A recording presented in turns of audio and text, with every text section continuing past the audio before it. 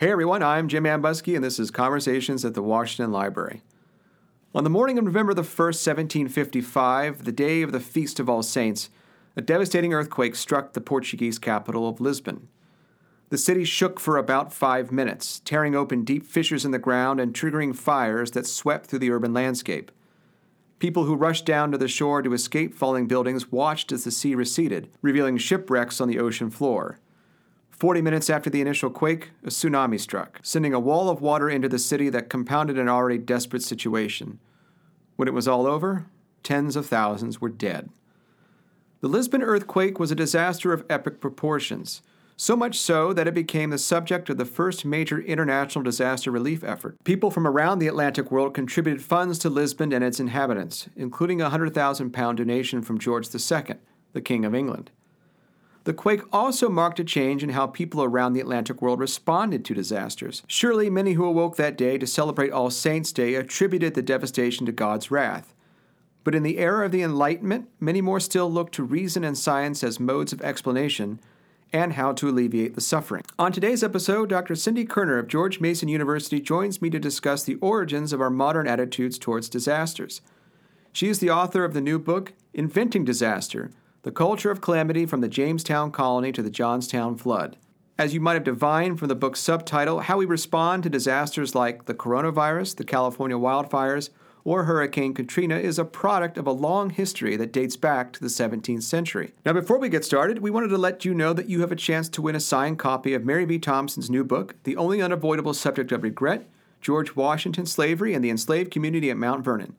To have a shot at winning, you'll have to listen to some of our recent episodes and take a little quiz, because I'm a teacher who believes in homework.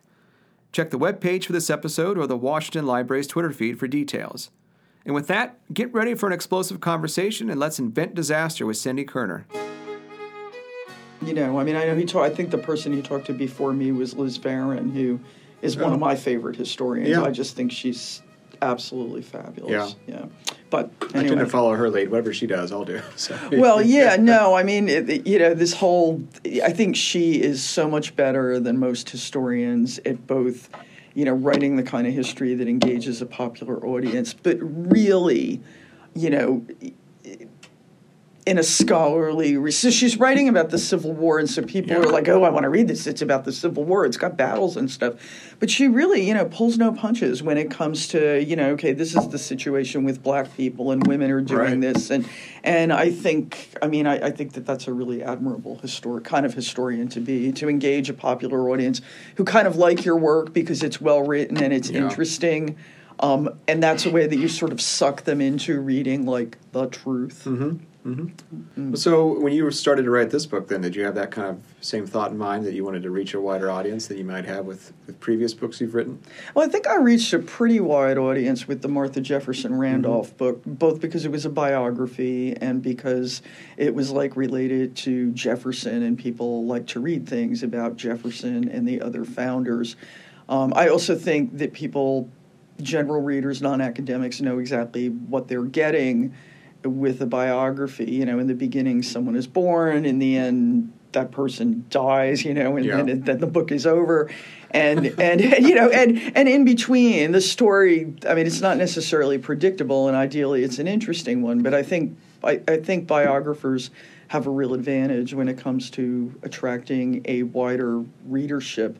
With this book, I hope I reached a wider audience. One would think that, things that blow up would sort of like, oh wow, there's explosions in it. I want to read this book, or ooh, and some of the descriptions of the victims in the aftermath of the Lisbon earthquake, and certainly in the aftermath of American steamboat explosions, are just really compelling. The mangled bodies and the arms torn off, and I would hope that would be engaging for a wider audience. I think the main stumbling block for general readers in my book, quite frankly, is the first chapter, which is about the 17th century. It's about Jamestown. And so, you're using these 17th century sources with the funky spelling and the weird, word usage. And I mean, I almost sometimes tell people that, you know, if you read the introduction and you think it's interesting and you start reading chapter 1 and you're like, really? Skip it. You can skip it. You know, I mean, the whole point of the Jamestown chapter is that all sorts of bad things were happening, but people weren't responding to them culturally as, you know, quote unquote disasters the way we would today. What was the origins of this project?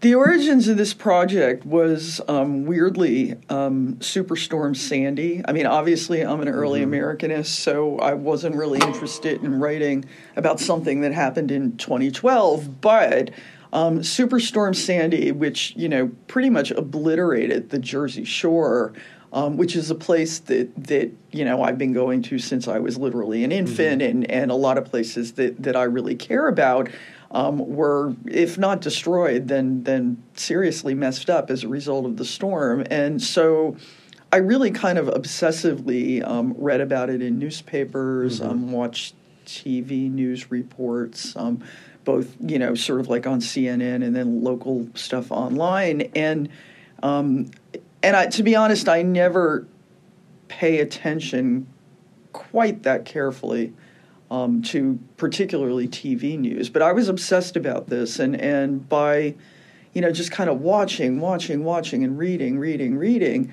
I sort of came to the conclusion that the way Americans respond to disasters is almost a very kind of ritualized thing in our own time. And so the first thing that happens is you get the reports that are pretty much quantitative. How many people died? How many dollars in property losses?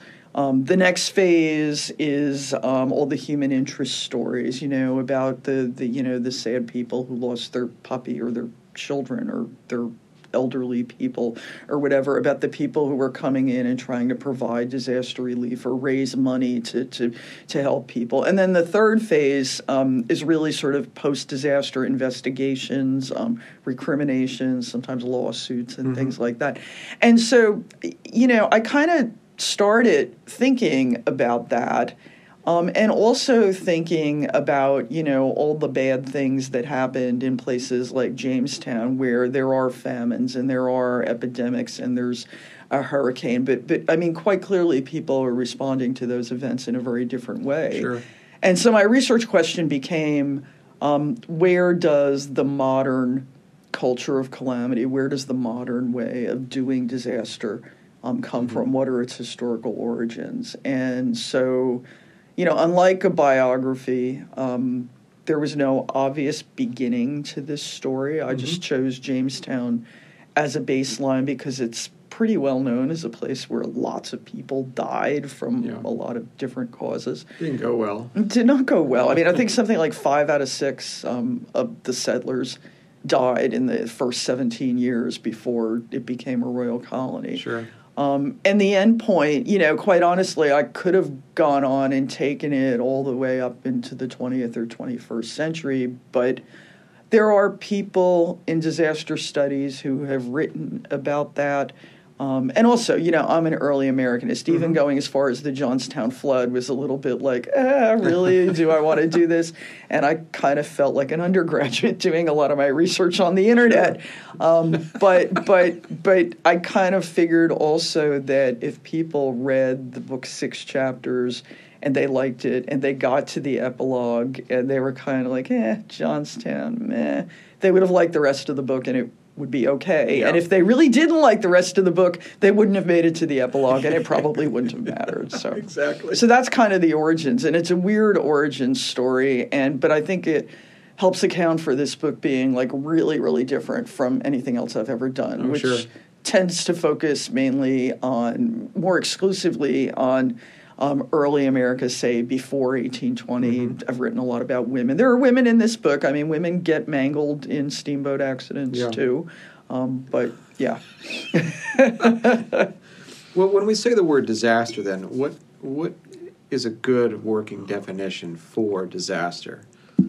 That's a great question. Thank you. And there are people, so there's actually an interdisciplinary field called disaster studies, capital D, capital S, And there are sociologists and government people and environmental people and public policy people and historians. And, they have never really come up with a definition that is concise but yet kind of acceptable to all concerned. The definition that I'm using that is sort of cobbled together from different things that some of those people have said is that a disaster is a bad thing that happens that results in significant losses of property and life. And then I would also add that it is something that is also basically unintended and not foreseeable. So, like when I teach disasters in history, which is a really fun course to teach, students will, there's always one student who, wants to write about a military history, like a battle that just goes really bad. Okay, so Gettysburg was a disaster for the Confederacy. Or even like, school shootings and things like that. And I mean, I don't let them do those projects because it seems to me that, an outcome of a battle can be bad or costly or even tragic. But if you're in a war and you're fighting a battle, the loss of life should be foreseeable. It certainly is intentional.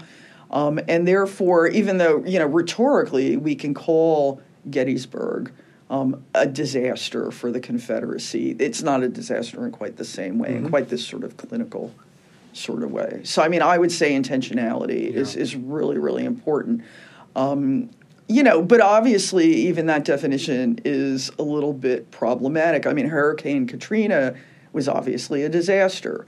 The hurricane itself is clearly not intentional, but we can have a debate about whether or not it was intentional to make the levees not as strong as they should have been. So it's by no means an airtight definition, but that's the definition I'm using in the book. And as part of this definition, one of the things you're interested in is what you call cultural resonance. So not simply looking at those quantitative values of property loss and lives lost, but also the meaning that people give to it or how they try to make sense of it. Right. And so, so anybody who is looking at this book, which, is pretty in-depth up till maybe around 1850, thereabouts, and their favorite disaster is not there, well, I'm sorry, but clearly this is not, it's not an encyclopedia of every disaster that ever happened. What I did was I read a lot of newspapers, I read a lot of sermons, I read a lot of stuff from the period, and basically wrote about the ones that seemed to me to be the ones that people at the time were talking about. So, so a couple of really interesting examples. In the early American Republic, fires happened a lot in cities. It was really pretty uncommon that people died in these fires because most of the buildings were low. So you'd have huge property losses. Maybe one person died, maybe no people at all. But yet certain of these fires would have tremendous cultural resonance, because of the context, the larger context that they occurred in. Steamboats. Steamboats are exploding all over the United States. In my last chapter is about exploding steamboats. There are hundreds of them that explode. Some of them are more important than others in terms of the cultural discourse, in terms of the stories told about them, in terms of especially nudging Congress to get involved in regulating the steamboat industry. Why are some of them more important than others? Some of it has to do with location. Not surprisingly, a couple of the ones that happen in the New York area. New York, even then, is like the kind of media capital of the United States. They're just really, really, really influential and important, even though some of the others might have been more costly in terms of lives or even in terms of property. One of the points you make is that the Enlightenment plays a significant role in shaping how people in the 18th century and into the 19th century begin to react to disasters or as I said earlier, give meaning to them. So what is the significance of the Enlightenment for the development of disaster as a process?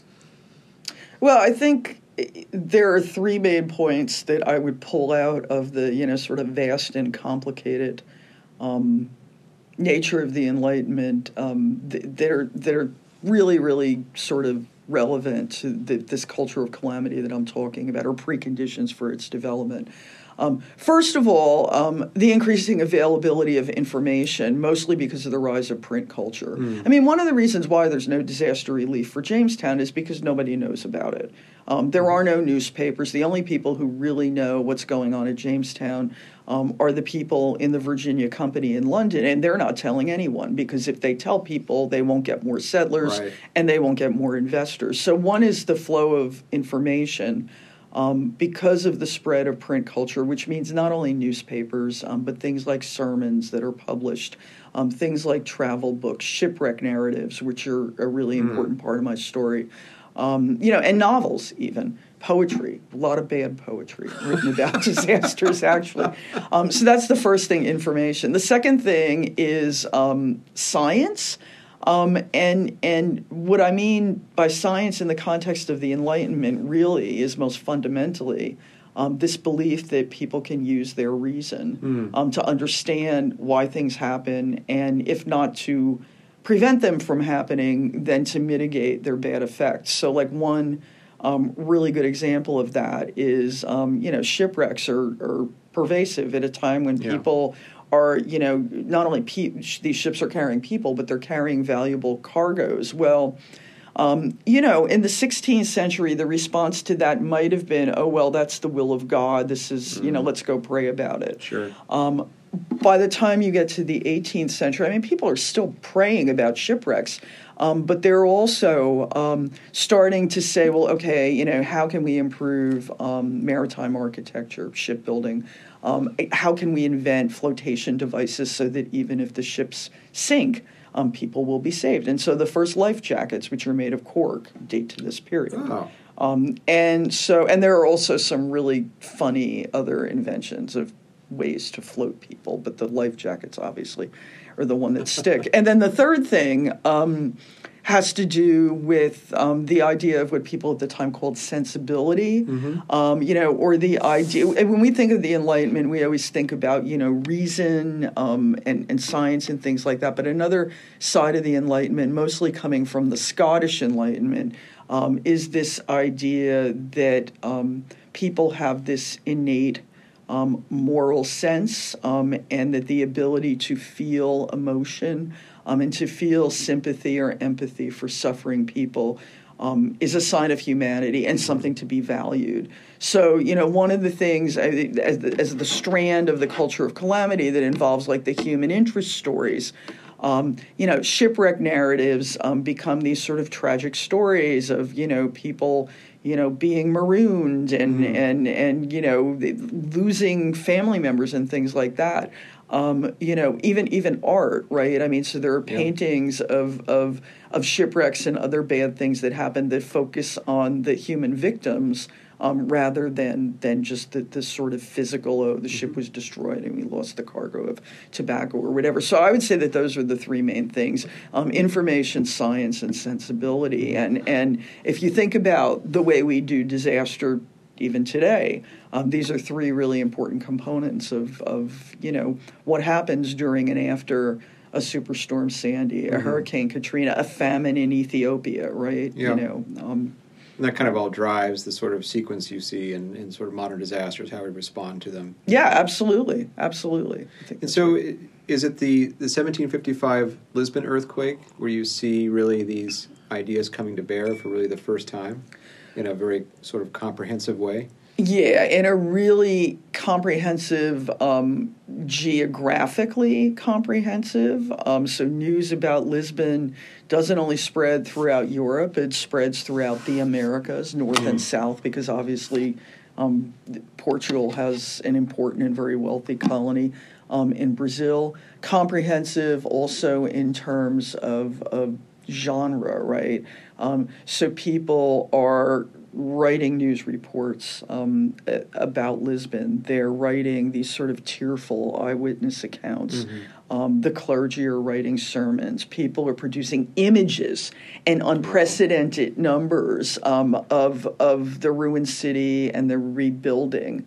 And images are something that these people don't live in a world that is as image-laden as ours. And so, like, before Lisbon, the only disaster before Lisbon that I discovered where there were visual images of it was the Great Fire of London in 1666. Oh, yeah. And there are a couple of paintings made of that in the 1670s. There are a couple of contemporary, I guess they're woodcuts. But, we're talking maybe a small handful. Sure. After Lisbon, I think it's like close to 100 of various different sorts of images. Wow.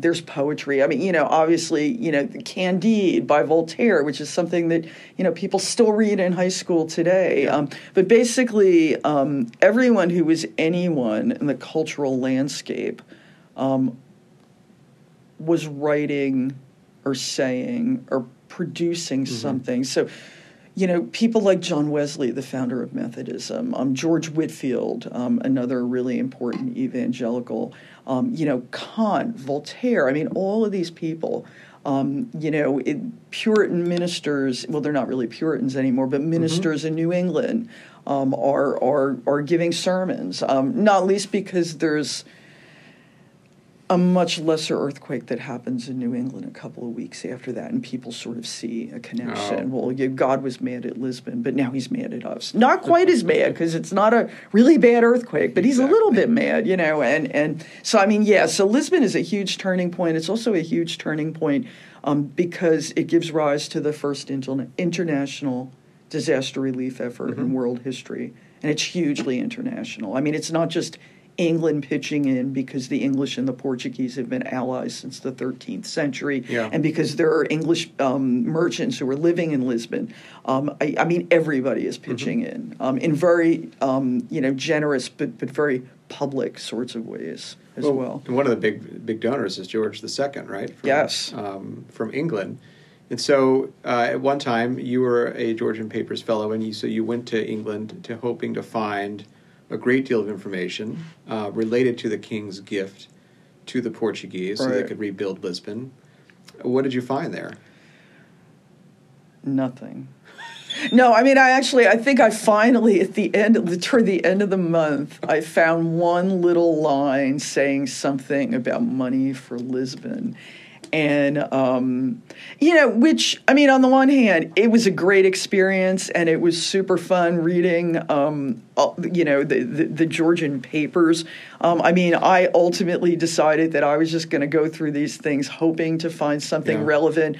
But otherwise, I would read about the King's Menagerie, which I thought was which was not at all a disaster. It was fine, but the zebra died. That was sad. But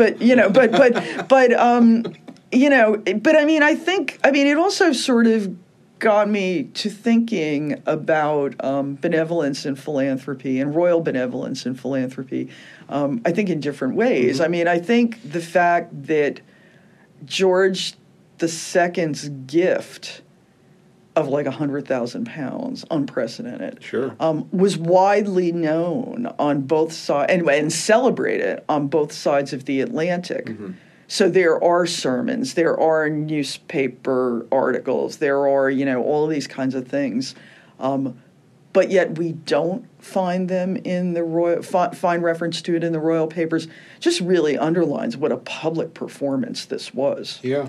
And that £100,000, I mean, it's a lot of money, but it's way more important in terms of the way it plays to a public audience than in terms of what it means in the king's sort of private papers or private accounts or whatever. Sure. So, like, the king's not talking about it, but everybody else is, which is really interesting. And just what he wants, too. Presumably, one would think, especially since he wasn't really one of the glamour kings. He was like 80 years old and he only spoke German, and then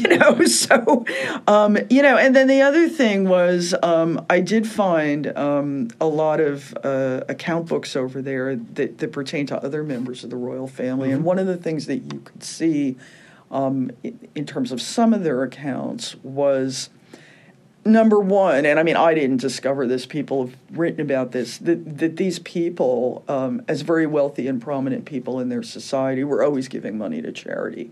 It was part of the expectation, right? But they're giving it in small bits, and lots of times their gifts are like face-to-face. So like when they're in Windsor, they might say, I gave 10 pence to the beggar who was outside the castle or whatever.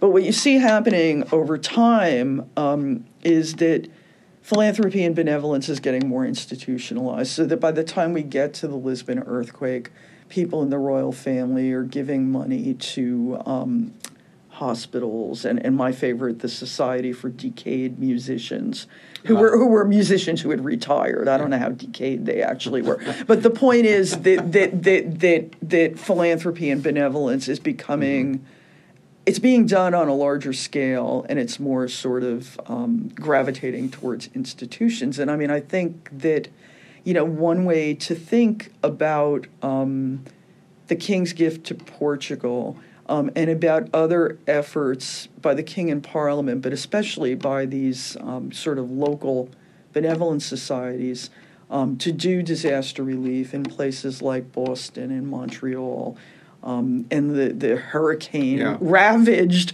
British West Indies in the decades after Lisbon.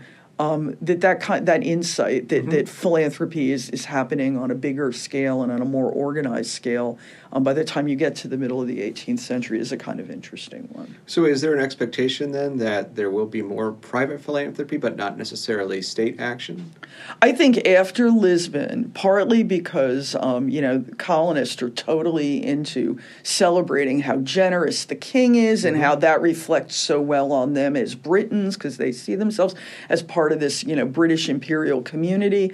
After Lisbon, colonists expect help from England. I'm not sure that they really care where the help is coming from, and so they'll try to get it from wherever they can, and for the most part, they do end up getting help. Lots of times it's merchants forming relief committees to raise money for American disaster victims.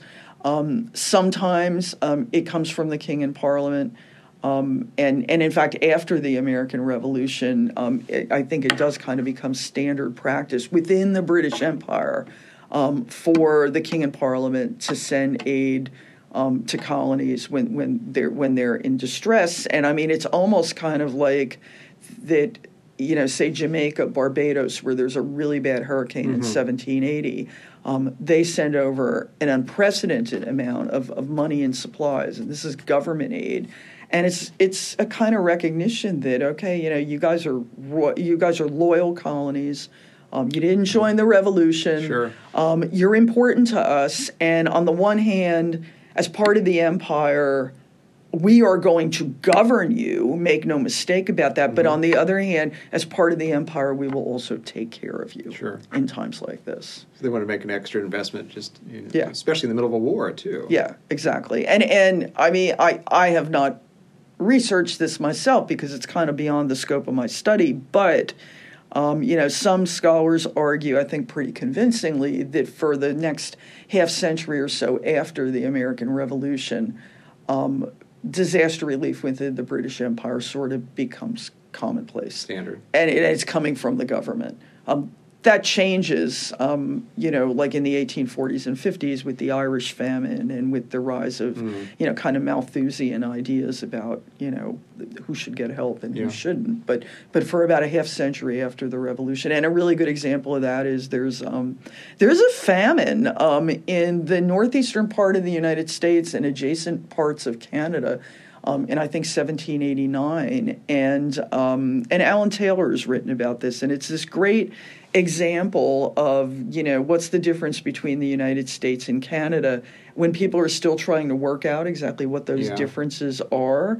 When the famine happens, The British send over, literally boatloads of grain, and they ease, sort of import and export duties that would limit the supply of grain to people who need it. And, south of the border, Americans are kind of like, well, you're on your own. Figure it out, and it's a very, very different approach to government and to sort of thinking, well, okay, we have this government. What are its responsibilities? So in the new United States, then there's less of a expectation that the government will intervene and say, the yellow fever epidemics in Philadelphia or the fires in New York. Yeah, the yellow fever epidemic in Philadelphia is fascinating, and a lot of people have written a lot of smart things about it. But it's interesting to me because in 1793, and this is an epidemic that eventually kills like 5,000 people. Yeah. In 1793, Philadelphia is the seat of three governments: the federal government, the state government, and of course the municipal government. And the response of all three of those governments is to run away. Just like, okay, we're out of here. We're not doing it. We'll be back when this is over with. And if you, since you're based in Mount Vernon, if you look at George Washington's papers for that time when they're out of Philadelphia, Washington really thinks that the government has things to do, and he tries to get Congress to reconvene someplace else. His attorney general says, nah, that's not legal. We really shouldn't do that. But when he's writing to members of his cabinet, and members of his cabinet are writing to him, it is quite clear that they think the war in Europe is a much more important thing for them to be thinking about than the fever in Philadelphia. Oh, it's just not something that they see as something that they should be dealing with. And so what happens in Philadelphia is a committee of citizen volunteers are the ones who are, tending the sick and burying the dead, and government actually has absolutely nothing to do with it at any level. And so, when you tell people that, no, the federal government is not involved in disaster relief during this period, their sort of default is, well, of course, but the states are doing it. The states aren't doing it either. This is just not something that governments are doing. So do we see that change then, or I guess a beginning of a change in the 19th century when you see things like railroads and steamboats emerge, and that there's as you said, these things blow up spectacularly? And so are there calls to regulate these new industries in ways that have not been done before? And two, is there an expectation then that the state should provide some kind of relief?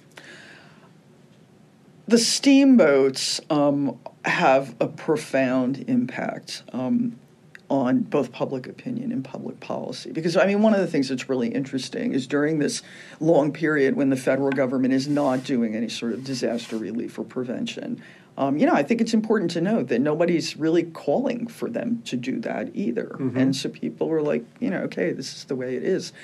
What happens with the steamboats is that they are exploding all over the place, and people are dying, and they're dying in very, very graphic and, kind of grisly ways. These explosions are amply covered by newspapers using very, very graphic language. And the thing about steamboats is that they're ubiquitous. They're everywhere. And so, you might read about a hurricane in a newspaper, and you might think, well, hurricanes don't happen where I live. You might read about an urban fire, and you might be living on a farm somewhere in Kentucky saying, well, we don't do that here because we don't live in cities. The steamboat explosions were really, really relatable to people. So the stories were, just grisly. The steamboat, it was a kind of disaster that people could relate to because most people had either been on one or knew someone who had been on one. And it's just like, wow, this could happen to me. So, there are public meetings, especially in, towns and cities that were kind of located near the site of these disasters when, body parts would blow up and land on the sidewalk or wash up on shore, right? And so they would have these public meetings, and they would demand congressional intervention, because they believed, I think quite rightly, that American steamboat companies, that they were always racing. There was a certain amount of hubris involved in this. A lot of the people who were working on the boats maybe really weren't trained to do that. And so, eventually, the first steamboat law is passed in 1838. It is the first piece of legislation that Congress passes that aims to regulate a private industry. It's full of loopholes, and it accomplishes nothing. Actually, steamboat fatalities go up after the law, not because of the law, but just because the law didn't do anything. In 1852, they passed another law, and that law did save lives. So that is, people think of regulation, government regulation, as being a result of the railroad industry. I would argue that the steamboats are first, and what happens with railroads in a lot of ways is kind of, modeled on what came earlier with the steamboats. In terms of government providing relief, there's no blanket federal disaster relief law in the United States until 1950. That late? Yeah. And so federal relief happens before then, but it's on an ad hoc basis. And very often what, some historians will say, oh, look, the federal government's doing disaster relief. It's not what we would consider disaster relief at all. So there's a law passed in 1803, immediately following a fire in Portsmouth, New Hampshire. And a lot of historians will say, oh, this is the first federal disaster relief legislation. And we know from the Portsmouth fire that lots of people were left homeless. They talk about, the widows and orphans and, all of these people who are suffering, not necessarily physical hardship, but, they've lost everything as a result of the fire. Sure. And if you look at what this law did, this so-called first federal disaster relief legislation, all it did was it established a moratorium on the collection of customs duties owed by merchants in Portsmouth. So it has nothing to do with humanitarian relief. Humanitarian relief, with one exception that has to do with Alexandria, now Virginia, but then part of D.C. Okay, so governed by Congress. But that's like the sole exception. Humanitarian relief isn't something that Congress does, like, ever, until after the Civil War. And the initial instances of that are kind of tied to Reconstruction. So in the 1870s, there are parts of the South that the federal government is trying to, intervene in and reconstruct. And there are crop failures, there are droughts, there are insect infestations, and basically people are going to be starving, and they're going to be, so the federal government intervenes there. Arguably that's as much about, humanitarian concerns as it is about maintaining political stability in an area that is pretty messed up in a lot of ways, politically speaking. If you look at the congressional record, you see in the 70s and the 80s, occasionally, like, the Army or other people will, go in and give supplies to people when there are floods, mostly in the Midwest and in the Mississippi Valley, when there are insect infestations, which were like a big thing in the late 19th century. But it's still, it's very ad hoc, it's very intermittent.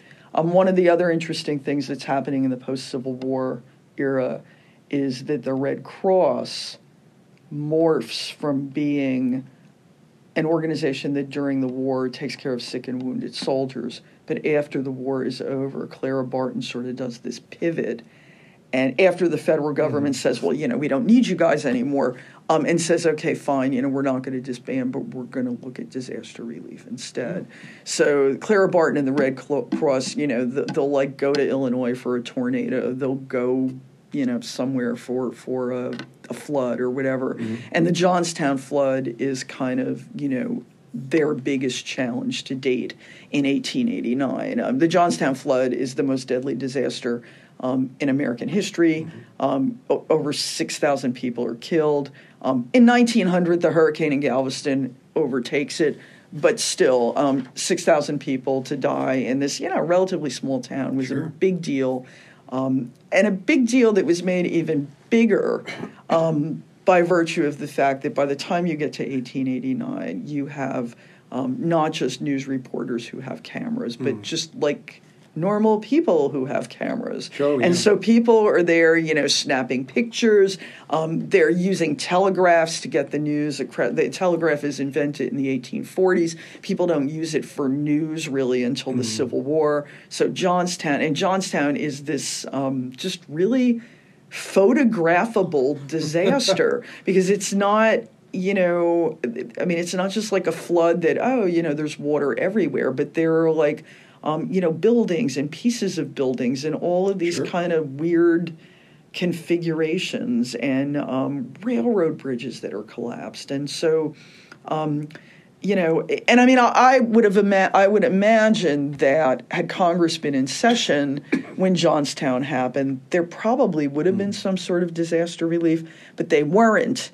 And Clara Barton and the Red Cross and all these other fundraising efforts did such a great job that by the time Congress got back into session, she was back in Washington. They were throwing parties for her and saying, woohoo, high fives, you did great, Wow. Yeah. Well, we are recording this in March of 2020, and as listeners will know, the coronavirus is very much in the news these days, and of course, a longer-term challenge is climate change and how that's, affecting our ecosystem and climate and our weather patterns, and so we'll likely have stronger hurricanes, flooding, wildfires in California have been horrific in the last few years. Wildfires in Australia have been particularly horrific in the last 6 months. And so what are some of the lessons we might take away from how our predecessors dealt with disasters in the 18th and 19th century that might not make this any better, but at least sort of give us some insight to how we might respond to future disasters? Well, the one thing that isn't exactly on point, but that I think is like a really important point to make is, this whole idea of, what was the original intent of the founders, which, first of all, is really impossible to discern. Which founder do you mean? They disagreed about a lot of stuff. But I find it really interesting that a lot of people who under other circumstances would be all about, we need to go with the original intent of the founders. But, if their beach house gets messed up in a hurricane, they're more than happy to have federal flood insurance or to have, disaster relief come into their community. And, I guess the point that I would make was not that the founding fathers were callous or clueless. I don't mean to say that at all. And I am also not trying to make the point that we should just sort of forget everything that we think the founders believed in, but just that we live in a very different world. We live in a world, for instance, where people tend to be less rooted in their communities than they would have been a couple of hundred years ago. And so it's not automatic that if disaster strikes, you can sort of rely on your own family or, maybe a church that you've been a member, your family's been a member for generations. We're a little more uprooted or unrooted in that way. And I think that that's really important. Another point that is really important is that when we think about disaster relief, a lot of people today, and I'm thinking of, among other people, the journalist Rebecca Solnit and the humanitarian chef Jose Andres, who did amazing work with World Central Kitchen in Puerto Rico. A lot of people will argue that the most effective disaster relief is grassroots disaster relief, and they have some pretty good evidence to marshal in support of that view. On the other hand, I mean, I think history has a lot of examples that show that community-based disaster relief can be elitist, can be racist, most certainly, and that for that reason, whether we're talking about, New Orleans in the aftermath of Hurricane Betsy or Hurricane Katrina, or whether we're talking about the aftermath of the San Francisco earthquake, where, white people basically tried to rip off Chinese Americans and get title to their land, or whether we're talking about the aftermath of the Chicago fire, where basically rich white people made judgments about, who deserved aid and who didn't based on class and gender and grounds that just were not egalitarian. So, I mean, I think that, in an ideal world, you have both federal oversight and you have this combination of federal oversight and government involvement and grassroots efforts that ideally, can work together efficiently. And obviously that did not happen in Puerto Rico. And the whole thrust of Jose Andres' book is that we fed an island because the federal government's response was like so messed up. I don't think, though, the appropriate response to that is to get the federal government out of the business of disaster relief. I think the response is to get, sort of smart professionals who have experience and also to give them free rein to do the sort of thing that will work better than what's been done. I mean, in terms of climate change and all of that, my God, I mean, one of the things that is remarkable to me is that, in the Enlightenment era and, on through the 19th century, I mean, the problem with science, insofar as there was a problem, is that people didn't know everything that they really wanted to know and that they felt they needed to know. They didn't know how hurricanes worked. They didn't know how earthquakes worked. And they really, really worked hard. People devoted their lives to finding out this stuff. Ideally, not just to understand it, but to make use of that information and kind of make the world better and more inhabitable. Safely for human beings. I mean, it seems the problem that we have now, or the issue that we have now with science, is something entirely different. People know all kinds of things. It's just that a lot of people and people in power lack the political will or the economic will to act on what we know. I mean, so science is still like a really, really important part of the equation, but the kind of the problems that scientists face are really rather different. And I mean, I think that's an important lesson. Depressing, but important. Well, I mean, it won't be long, I imagine, before there is some kind of other disaster, catastrophe, calamity, however you want to define it, unfortunately. But hopefully some of the folks who have to deal with that or respond to it will read your book. And hopefully some of those people in power will read your book as well. That would be nice. Well, Cindy, thank you very much. This has been a lot of fun, and we'll have you back on the program sometime soon. Cool. Thanks. Thanks for listening to Conversations, a production of the Fred W. Smith National Library for the Study of George Washington. This episode was hosted and produced by me, Jim Ambusky. Our theme music was composed and performed by Ginger and David Hillebrand. If you'd like to support this podcast, as well as new research into George Washington and his world, please consider becoming a Mount Vernon member. More information is on the webpage for this podcast at www.mountvernon.org/podcast. Thanks, and we'll see you next time.